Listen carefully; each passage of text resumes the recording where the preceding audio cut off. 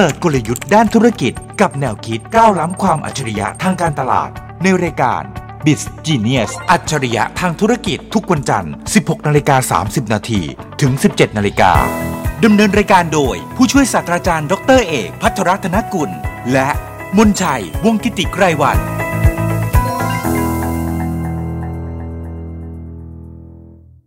สวัสดีครับคุณผู้ชมคุณผู้ฟังนี่คือรายการ Biz Genius รายการที่พาคุณผู้ชมไปดูกลยุทธ์ในการทำธุรกิจและแนวคิดด้านการตลาดครับเจอกันเป็นประจำทุกวันจันทร์ 4:30 น.ที่นี่วิทยุจุฬาติดตามคอนเทนต์ที่น่าสนใจได้จากผู้ช่วยศาสตราจารย์ดร.เอกภัทรธนกุลหัวหน้าภาควิชาการตลาดคณะพาณิชยศาสตร์และการบัญชีจุฬาลงกรณ์มหาวิทยาลัย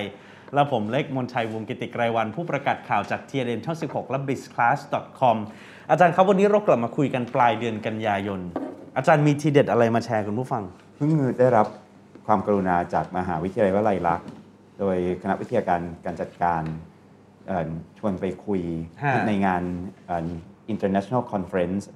ในเรื่องของ Management Studies นะครับซึ่งเขาจัดขึ้นแล้วก็เรียนเชิญคณาจารย์จากหลากหลายประเทศเข้ามาประชุมกันแล้วก็ท่านคณบดีก็ติดต่อมาบอกว่าอาจารย์เอกช่วยคุยเรื่องของ Branding in the Next Era ให้ฟังหน่อยสิมันก็ดูเป็นหัวข้อที่ผมว่าไม่ใช่แค่อาจารย์ด้วยกันนะคนทั่วไปก็อยากฟังเหมือนกันว่าเอายุคถัดไปหน้าตาเป็นยังไงยังไม่รู้เลยจะคิดจะสร้างแบรนด์แล้วหรือ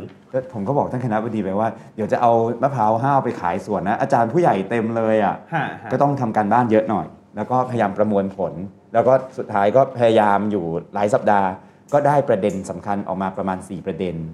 ที่จะเอามาคุยที่จริงก็คุยไปแล้วที่งานแล้วก็เลยถือโอกาสเอามาย่อยเล่าสู่กันฟังในรายการของเราวันนี้ด้วยวันนี้ Exclusive นะครับดังนั้นคลิปวันนี้เทปวันนี้ใครที่ดูผ่านโซเชียลมีเดียช่วยแชร์ด้วยนะครับเรื่องแรกคืออะไรอาจารย์คือมีคำที่อันนี้ตั้งเองนะต้องขออภัยท่านนะก็ไปเปิดใน Google อาจจะไม่เจอ4 คำนี้ก็มีความรู้สึกว่ามันน่าจะเป็นอย่างนั้นแล้วก็ต้องขออภัยเพิ่มเติมอันนี้ disclaim เป็น disclaimer ว่าไม่รู้ว่าจะเกิดจริงหรือเปล่าคือเขาให้พยากรณ์อนาคตคำว่าพยากรณ์แปลว่าไม่รู้ว่าจะถูกหรือเปล่าเพราะมันยังไม่เกิดอันนี้อาจารย์เอกออกตัวแล้วว่าอาจารย์เอกพยากรณ์ในมุมมองของข้อมูลชุดปัจจุบันในฐานะนักวิชาการใช่อาจารย์ไม่ใช่หมอปลายหรือท่านอื่นที่มีเซนส์ในการมองเห็นแบบนั้นทำไมเขาไม่เรียนเชิญท่านต่างๆที่เห็นอนาคตกลับมาที่เรื่องแรกเรื่องอะไรอาจารย์เรื่องแรกเนี่ย predictive branding คือ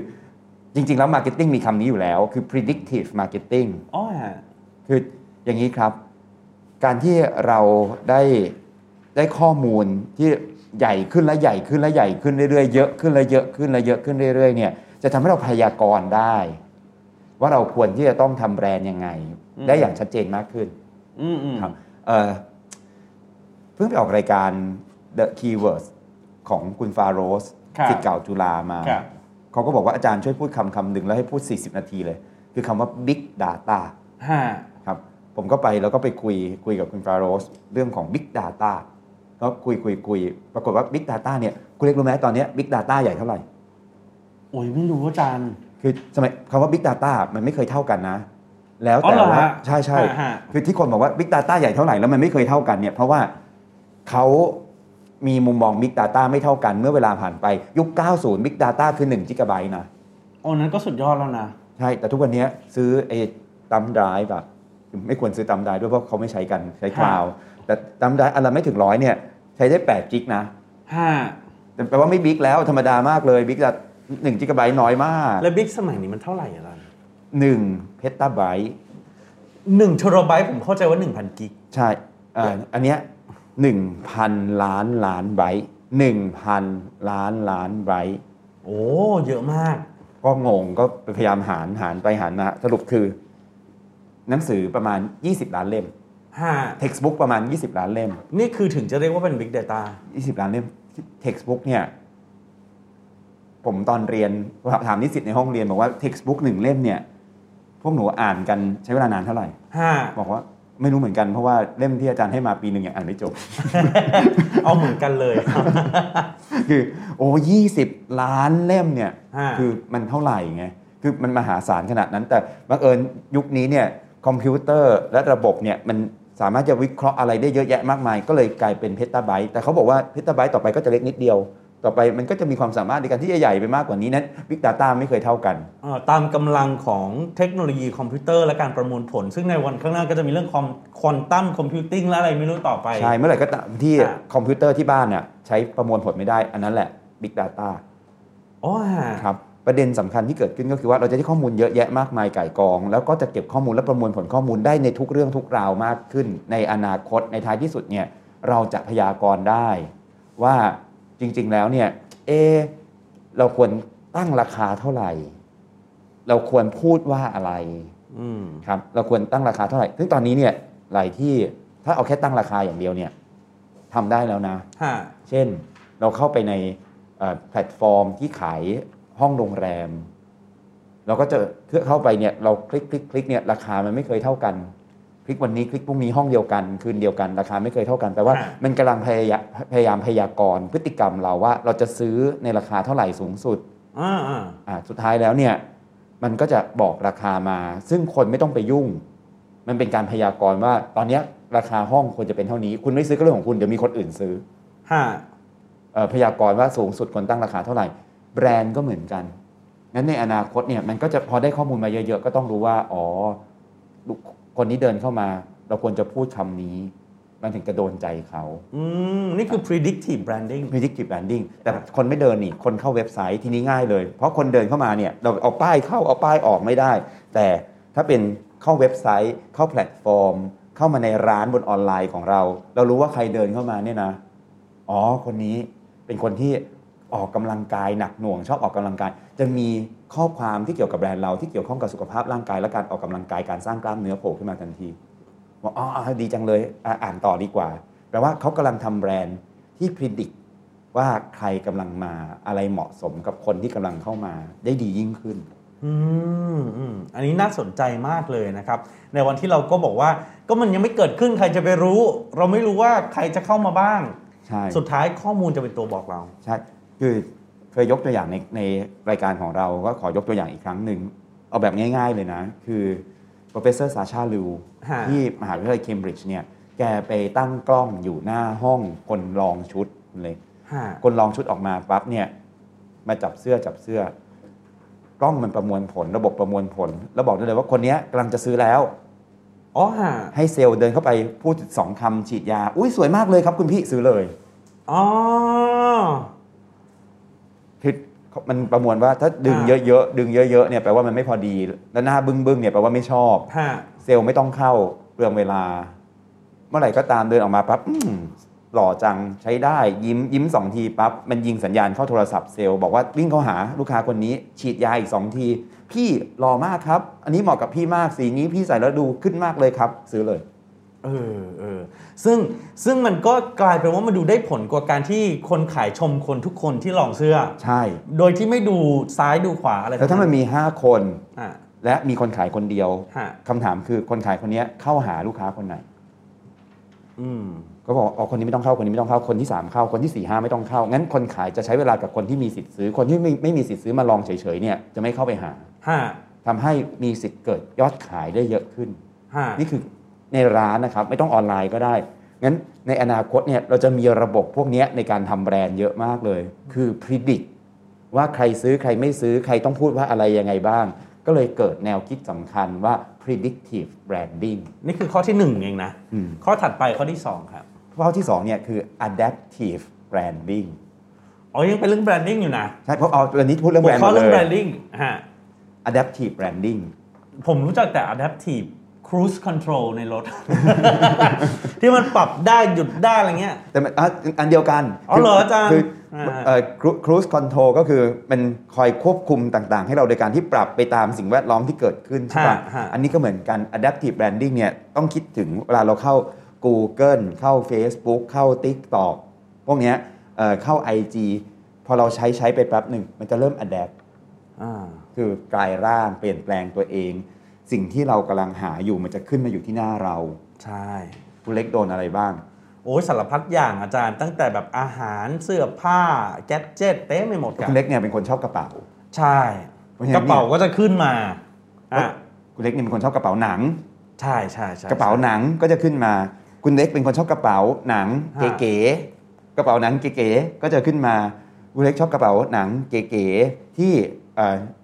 มีวัสดุหลากหลายก็จะเป็นกระเป๋าหนังเก๋ๆที่มีวัสดุหลากหลายมันเรียนรู้เร็วมากเลยแล้วมันโยนของจนสุดท้ายคุณเล็กซื้ออ่ะโอ้ยอาจารย์พูดเบาๆครับตอนนี้โทรศัพท์ผมอยู่บนโต๊ะเนี่ยเดี๋ยวผมแอบฟัง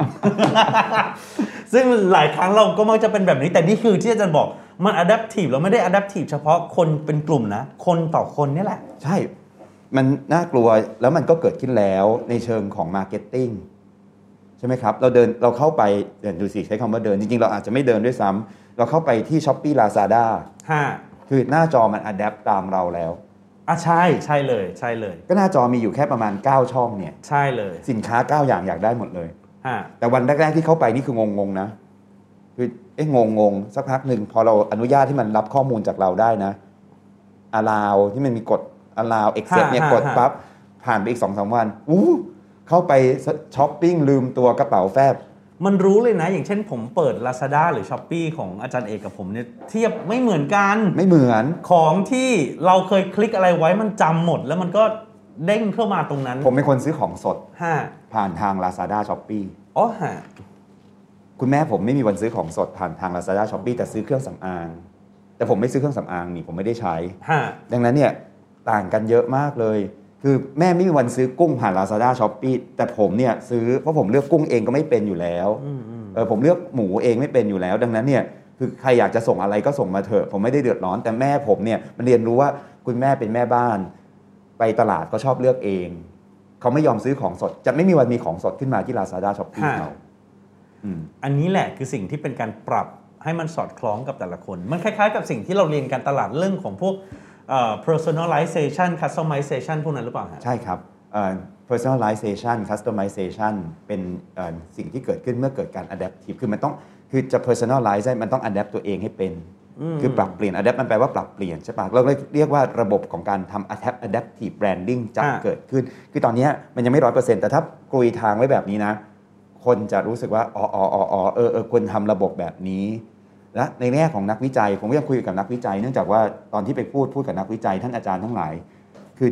ในขณะที่บริษัทติดตามเราแล้วส่งสินค้าที่เหมาะสมมาให้เราเนี่ยจริงๆแล้วแปลว่ามีการเก็บข้อมูลลูกค้าได้แบบติดตามลูกค้าไปเรื่อยๆนี่นะทำไมการเก็บข้อมูลในงานวิจัยเราไม่ใช้เครื่องมือเหล่านี้ในการเก็บข้อมูลพฤติกรรมเขาตลอดเส้นทางในการใช้ชีวิตแล้วเอามาวิเคราะห์ลูกค้าไม่ใช่แบบทำแบบสอบถามให้หน่อยสัมภาษณ์หน่อยทำแบบสอบถามหน่อยคือโลกของการทำงานจริงกับโลกของวิจัยมันควรจะเอามาเมิร์จรวมกันได้เราจะได้ข้อมูลที่ดีมากเลยในการที่เราจะเข้าใจลูกค้ามากขึ้นอย่างเงี้ย adaptive branding เนี่ยครับเป็นยังไงออกมาคือเมื่อกี้บอกเปิดหน้าจอไม่เหมือนกันคนก็ซื้ออันนี้ marketing เอาแบบชัดๆ branding คือเปิดขึ้นมาปั๊บสีของโลโก้จะถูกใจเราอาจจะเปิดดูแพลตฟอร์มนี้เฉดของอาจารย์อาจจะเห็นน้ำเงินมากกว่าผมก็ได้เหรอฮะเปลี่ยนวิธีคิดไปโดยสิ้นเชิงเพราะสมัยก่อนเราเรียกว่า standardized branding คือแบรนด์นี้สีเหลืองธนาคารเนาะแบรนด์นี้สีเหลืองก็จะเหลืองแบรนด์นี้สีชมพูบานเย็นก็จะชมพูบานเย็นแบรนด์นี้สีน้ำเงินส้มก็ต้องน้ำเงินส้มแบรนด์นี้สีม่วงเหลืองก็ม่วงเหลืองเขียวก็เขียวแดงอย่างเงี้ยแบรนด์นี้สีฟ้าขาวก็ฟ้าขาวงั้นนี่คือแบรนด์ที่เราวางไว้เรียก standardized branding ผมเป็นลูกค้าแบรนด์สีฟ้าแต่ผมเป็นคนชอบสีน้ำเงินรุนแรงมากเลยคืออย่างน้อยเนี่ยเป็นแบรนด์โลโก้สีฟ้าก็ได้แต่อยู่บนพื้นน้ำเงินให้ผมได้มาโลโก้อาจจะเหมือนเดิมหรืออาจจะโลโก้ประกอบอื่นหรือฟอนต์อาจจะเล่นน้ำเงินให้เราหน่อยให้เราชอบผมยังชอบบริษัทหนึ่งมากเลยคุณเล็ก KTC ขออนุญาตยกชื่อ KTC บริษัทบัตรเครดิตกรุงไทยเนี่ยคือเขาออกแบบแบรนด์ไว้ดีมากนะเขาบอกว่าแบรนด์เนี่ยอยากจะใส่สีอะไรเข้าไปก็ได้เพราะ KTC แสดงถึงไลฟ์สไตล์ที่หลากหลายของลูกค้าชอบสีอะไรใส่สีนั้นเข้าไปเลยโลโก้เป็นทรงเหมือนเดิมเป็น KTC เป็นรูปบัตรแต่บัตรเนี่ยจะเป็นสีอะไรก็ได้ใส่สีที่ลูกค้าชอบเลยไม่ต้องมีสีประจำของเราต้องเป็นสีที่ถูกใจลูกค้าไม่ใช่สีของเราเขาเตรียมการเรื่อง adaptive branding แล้วนี้ดูดีใช่อันนี้ดูดีแล้วก็น่าจะทำให้หลายคนเข้าใจได้ว่าการ adaptive นี่มันเป็นยังไงนี่คือส่วนที่2นี่คือเรื่องที่2เรื่องที่3ล่ะอาจารย์เรื่องที่3เนี่ยครับเราจะเจอ virtual reality mixed reality branding mixed reality branding หมายถึงว่าความจริงที่มันปะปนกันมันคืออะไรยังไงนะฮะคือสมัยก่อนทำแบรนด์ก็จะมานั่งคิดเรื่องของ ป้ายเรื่องของการสื่อสารเราคิดถึงเรื่องของการวางโลโก้ฟอนต์เรื่องของสีเรื่องของโทนเรื่องของเพลงอะไรอย่างเงี้ยครับในโลกแห่งความเป็นจริงแต่ต่อไปมันจะเกิดเมตาเวิร์สนะพอเกิดเมตาเวิร์สขึ้นมาปั๊บเนี่ยมันก็จะมีโลกจริงโลกเสมือนโลกนู่นนั่นนี่ตัวคนที่เป็นตัวจริงตัวคนที่จะไปอยู่ในโลกเสมือนตัวการ์ตูนของเราที่เป็นตัวเราแต่เป็นตัวตนของเราบนโลกอีกโลกนึงคือคนคนนึงมันจะมีอยู่หลายโลกมากเลยอะดังนั้นเนี่ยแบรนด์จะอยู่ในหลายที่เวลาคิดแค่โลกจริงอย่างเดียวไม่ได้ต้องคิดถึงโลกอื่นๆที่กำลังจะเกิดขึ้นรอบตัวด้วยอันนี้น่าสนใจเทียมเพราะว่ามันจะสอดคล้องกับวันข้างหน้าที่คนจะไปอยู่กับเทคโนโลยีที่เป็น AR เทคโนโลยีที่เป็น VR มากยิ่งขึ้นอย่างผมต่อไปผมก็จะมีอวตารซึ่งอยู่บนโลกของ Metaverse คือผมก็ยังอยากใส่เสื้อยี่ห้อที่ผมชอบผมอยากใส่เสื้อกั๊กยี่ห้อที่ผมชอบในโลก Metaverse ผมชอบออกกำลังกายผมอยากใส่ Adidas ผมเป็นแฟนคลับ Adidas ผมควรมี Adidas อยู่ใน Metaverse ให้ตัวของผมที่อยู่บนโลกนั้นน่ะซื้อ Adidas มาใส่ได้อย่างนี้เขายอมเสียตังค์ซื้อกันเหรอคำตอบคือเด็กรุ่นใหม่เนี่ยนะครับเขามีเกม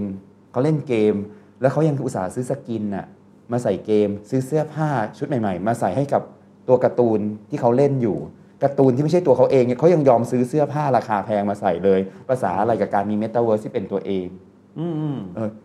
ฉันเนี่ยชอบกระเป๋าหลุยส์วิกตองฉันจะซื้อกระเป๋าหลุยส์วิกตองแบบเมตาเวิร์สมาให้ตัวฉันใส่บนออนไลน์มีอะไรเปล่าคนก็ฮือฮาในเมตาเวิร์สฉันอยากขับรถเทสลารถเทสลาสามารถขายรถยี่ห้อเทสลาให้กับตัวในเมตาเวิร์สได้ใช่หรือเปล่าโดยจะไม่ต้องทำรถขึ้นมาจริงๆราคาก็อาจจะไม่แพงเท่าในโลกแห่งความเป็นจริงแต่มันทำให้เกิดประสบการณ์ของแบรนด์ที่คนที่ชอบเทสลาจะเห็นเทสลาแม้จะอยู่ในโลกที่ต่างไปก็ตามนั้นเนี่ยมันก็เป็น mixed reality branding ก็ถือว่าเป็นความท้าทายที่มันสลับซับซ้อนกับโลกของเทคโนโลยีเหมือนกันนะครับอาจารย์อย่างเช่นถ้าเข้าไปในโลกของ Metaverse จริงๆสิ่งที่ดูสิ่งที่เห็นหรือกระทั่งที่สงสัยการบริการที่เราชอบพูด human touch เนี่ยมันจะไปเกิดใน Metaverse ได้หรือเปล่าก็ไม่แน่ใจผมคิดว่าทำได้แล้วก็น่าสนใจมากเลยคือยกตัวอย่าง Metaverse เมื่อเกิดขึ้นเนี่ยครับอย่าว่าแต่บริการแบบ human touch ทั่วไปเลยหัตถการของการผ่าตัดสามารถเกิดขึ้นได้คือคุณหมอใส่แว่น Metaverse คุณหมอใส่ถุงมือที่มีเซ็นเซอร์อยู่คุณหมอที่เยอรมนีสามารถผ่าตัดคนที่ประเทศไทยโดยใช้ถุงมือที่มีเซ็นเซอร์อย่างดีกับแว่นคือคุณหมอจะรู้สึกว่าอยู่ในห้องผ่าตัดจริงๆแล้วคุณหมอก็ทำหัตถการเย็บแผลผ่าตัดจากเยอรมนีมาที่ประเทศไทยได้ในวันหนึ่งในโลกที่ไม่ไกลจากนี้ดังนั้นเนี่ยถ้าถึงขั้นผ่าตัดรักษาชีวิตคนเนี่ยยังสามารถทำได้แบบมี human touch โดยไม่ต้องมี human มาจริงอ่ะจะเหลืออะไรกับเรื่องอื่นๆเพราะฉะนั้นเนี่ยมันจะทำได้ครับแล้วคนที่คิดว่าทำไม่ได้ยังไงก็ทำไม่ได้จะแพ้คนที่คิดว่าทำได้แล้วพยายามทำนี่ก็เลยสมแล้วที่เป็น new era ก็คือยุคถัดไปมันจะเป็นยังไงนี่คือข้อที่3นี่คือข้อที่3ก็เป็นmixed reality branding ข้อสุดท้ายข้อที่4ข้อสุดท้ายเนี่ยเป็นความเดือดร้อนใจของนักทำแบรนด์นักสร้างแบรนด์คือเราจะเกิดยุคของ automated branding หรือการทำแบรนด์อัตโนมัติมันทำได้เหรออาจารย์คือคนที่เป็นนักการตลาดหรือนักเรียนการตลาดก็ทำแบรนด์มันเป็นสิ่งที่สำคัญจิตวิญญาณมันจะอัตโนมัติยังไงล่ะอาจารย์ผมเล่าให้ฟังว่า AI เนี่ยครับสมัยหนึ่งก็จะบอกว่าเขาทำศิลปะไม่ได้หรอกรายการของเราก็เคยพูดหลายปีก่อนแล้วมันมีงานวิจัยออกมาแล้วก็บอกว่าสิ่งหนึ่งที่เขาทำได้ยากมากเลยคือศิลปะงานความคิดสร้างสรรค์ AI ยังทำไม่ได้นะปรากฏว่าทุกวันนี้เนี่ย AI เริ่มประพันธ์เพลงแล้วเรียบร้อยเริ่มวาดรูปสีน้ำมันแล้วมีคนประมูลในราคาสูงเพราะไม่รู้ว่าเป็น AI นึกว่าเป็นคนคือมันสวยอะหรือเพลงเนี่ยเขาน่าตลกมากเลยคือเขาให้ AI ประพันธ์เพลงแล้วก็ให้คนที่เป็นนักแต่งเพลงประพันธ์เพลงไงคนไงแล้วเอาไปให้คนที่เป็นนักวิจารณ์ประเมินคะแนนปรากฏว่า AI ชนะก็เดือดร้อนใจอีกว่าตกลงที่บอกว่าทำไม่ได้นี่มันทำได้เช่นเดียวกันเวลาทำแบรนด์เนี่ยมันจะมีทั้งฝั่งศาสตร์และศิลป์ AI ก็จะมาคิดแทนได้อะ คือสีนี้ไม่ดีเอาสีนี้เปลี่ยนดีกว่าออกแบบโลโก้ออกแบบมาให้วางตรงไหนอะไรยังไงมันจะเป็นระบบออกมาเป็นแบรนด์บุ๊กได้โดยที่คนอาจจะไม่ต้องเข้าไปเกี่ยวข้องก็ได้หรือบางทีเราไม่รู้จะวางโปสเตอร์ยังไงก็โยนเข้าไปอย่างทุกวันนี้เราโยนโปสเตอร์ต่างๆของต่างๆเข้าไปใน Canva ตุ้ม Canva ตัวโปรแกรม Canva ก็ออกแบบโปสเตอร์สวยๆมาให้เราตุ้มแล้วเราก็ปรับนิดหน่อยเอาไปใช้เลยครับต่อไปการทำแบรนด์การวางโครงสร้างแบรนด์ก็อาจจะมี AI มาแทนซึ่งเราเรียกมันว่า Automated Branding โอ้น่าคิดเหมือนกันนะครับสำหรับเรื่องนี้ที่วันข้างหน้าเนี่ยเราก็อาจจะเห็นอะไรต่อมีอะไรเปลี่ยนไปแล้วถ้าฟังจากที่อาจารย์พูดเนี่ยคือข้อ3กับข้อ4มันดูเป็นเทคโนโลยีเยอะ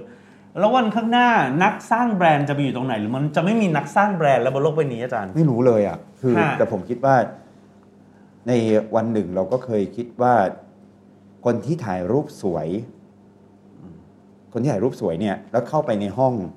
องมืดอ่ะสมัยก่อนในห้องมืดไปสกิดฟิล์มออกมาเนี่ยคือก็คงอยู่ไปนานๆเพราะเขามีทักษะในการที่จะทำให้ภาพมันสวยขึ้นวันดีคืนดีมันก็เกิดเหมยตูของจีนแล้วก็แอปอื่นๆแล้วก็โยนรูปอะไรเข้าไปก็ได้แล้วมันก็สวยเลยแล้วพอสวยอย่างเงี้ยใช้เวลาน้อยกว่าคือวินาทีเดียวกับคนที่เข้าไปสกิดฟิล์มใช้เวลา3 ชั่วโมงคือผมบอกยากมากเลยว่าจะเกิดอะไรขึ้นในช่วงต้นคงจะยังอยู่ได้ก็จะเป็นที่ปรึกษาคอยปรับแก้นู่นนั่นนี่อะไรอย่างเงี้ยแต่ว่าในระยะยาวไม่มีใครบอกได้ผมคิดว่ามันจะมี AI เข้ามาแทนที่ได้อย่างดียิ่งเลยแล้วจริงๆแล้วสุดท้ายอ่ะเราอาจจะต้องหาทักษะอื่นๆที่มากกว่าการสร้างแบรนด์ในฐานะที่เป็นคนสร้างแบรนด์ก็ได้นะคนที่เคยพูดเรื่องนี้เอาไว้อย่างชัดเจนเนี่ยคือก็มี2 คนนั่งเล็กคือแจ็คหม่ากับอีลอนมัสก์ขึ้นไปทีเดียวกันโหยิ่งใหญ่มากนะแจ็คหม่ากับอีลอนมัสก์แจ็คหม่าเนี่ยมีความเชื่อว่ายังไง AI ก็แทนคนไม่ได้แต่อีลอนมัสก์พูดคำหนึ่งที่น่าสนใจมากเลยคือของที่อันตรายกับมนุษยชาติมากกว่าระเบิดนิวเคลียร์คือ AI เพราะว่ามันจะมาแทนหมดเลยดังนั้นไม่มีใครรู้แต่อีลอนมัสก์ก็ว่าไว้งั้นก็เป็นความท้าทายต่อไปทีนี้ถ้าฟังจากที่อาจารย์พูดเมื่อสักครู่4 อันมันได้ข้อสรุปค่อนข้างดีแล้วคนฟังรายการเราคนทั่วไปเนี่ยแบรนดิ้งตัวเองสำหรับ New Era ยังไงดีอาจารย์ผมคิดว่าจริงๆแล้วเนี่ยเอามาปรับให้ง่ายแล้วก็เริ่มใช้กันเลยได้หลายอย่างนะครับเช่นเราไม่ต้องรอ Big Data หรอกแต่ว่าเราสามารถที่จะมีมุมคิดในเชิงที่จะเอา Data มาใช้เพื่อให้เป็นประโยชน์ได้ไหมเราจะได้ predict คือเราต้อง predict เรื่องราวต่างๆในแง่ของความต้องการผู้บริโภคก็ดีหรืออะไรก็แล้วแต่ท่านเป็นร้านขายของชำร้านขายก๋วยเตี๋ยวท่านสามารถเก็บข้อมูลแล้วเอาข้อมูลมาใช้ได้บ้างมันก็จะตรงกับเรื่องแรกคือ predictive branding โดยที่ไม่ต้องรอระบบคอมพิวเตอร์คือแต่อย่าคิดเองเอาข้อมูลมาดูแล้วก็จึงพยากรณ์มันจะแม่นตรงมากกว่าครับอันที่2คือ adaptive branding คืออย่ายึดติดมากนะครับคือโอ้ยโลโก้ไม่ได้เซียนสีไม่ได้สมัยนี้เปลี่ยนสีได้ผิดได้แล้วสื่อสารไปผิดเดี๋ยวค่อยแก้สมัยนี้มันอีดิทได้เพราะฉะนั้นเนี่ยอย่าเสียเวลาทำตัวให้ adaptive มากขึ้นมีจิตใจที่เปิดมากขึ้นอย่าไปยึดติดกับรูปแบบมากนักใช่อันนี้คือ adaptive branding อันที่3เนี่ยคือเรื่องของ mixed reality ยังไม่ต้องทำอะไรแต่ต้องเปิดใจรับเรื่อง metaverse ให้มากขึ้นเพราะมันมาแน่ๆครับแล้วก็ถ้าผสมหลายๆอย่างรวมกันเนี่ยวันดีคืนดีเราอาจจะมีเครื่องมือใหม่ๆที่สามารถทำแบรนด์แบบอัตโนมัติหรือ automated branding ขึ้นมาก็ให้รู้ว่ามันเป็นเทรนด์ที่กำลังจะเกิดขึ้นแล้วเราก็คงจะได้ซื้อมาใช้ก็เหมือนกับสมัยก่อน CRM มันเป็นสำหรับองค์กรขนาดใหญ่เท่านั้นทุกวันนี้ CRM ระบบจัดการฐานข้อมูลลูกค้าเนี่ยหลักพันบาทต่อเดือนเราก็ใช้ได้ร้านขายก๋วยเตี๋ยวตรงบรรทัดทองเนี่ยเก็บดาวได้เก็บแต้มได้ไม่ต้องปั๊มแล้วไงก็ซื้อระบบ CRM แบบที่ SME ใช้กันเนี่ยแล้วก็ผ่านไลน์เก็บแต้มได้ครบ10ชามได้1ชามโดยที่คนไม่ต้องเก็บบัตรต่อไปก็จะมีให้ใช้ครับท้ายที่สุดแล้วเนี่ยให้มองเป็นโอกาสมากกว่าอุปสรรคแล้วก็ทำงานได้ SME ก็คือเปิดหูเปิดตาเปิดใจรับรู้สิ่งใหม่ๆอยู่เสมอนะในโลกธุรกิจนะครับโดยเฉพาะเปิดหูเปิดตาฟังรายการเรากลับมาเจอกันได้ใหม่ที่วิทยุจุฬาวันจันทร์หน้า 4:30 น.วันนี้ผมกับอาจารย์เอกลาไปก่อนนะครับสวัสดีครับ เปิดกลยุทธ์ด้านธุรกิจกับแนวคิดก้าวล้ำความอัจฉริยะทางการตลาดในรายการ Biz Genius อัจฉริยะทางธุรกิจทุกวันจันทร์ 16:30 น.ถึง 17:00 น.ดำเนินรายการโดยผู้ช่วยศาสตราจารย์ดร.เอกภัทรธนกุลและมนชัยวงศ์กิติไกรวรรณ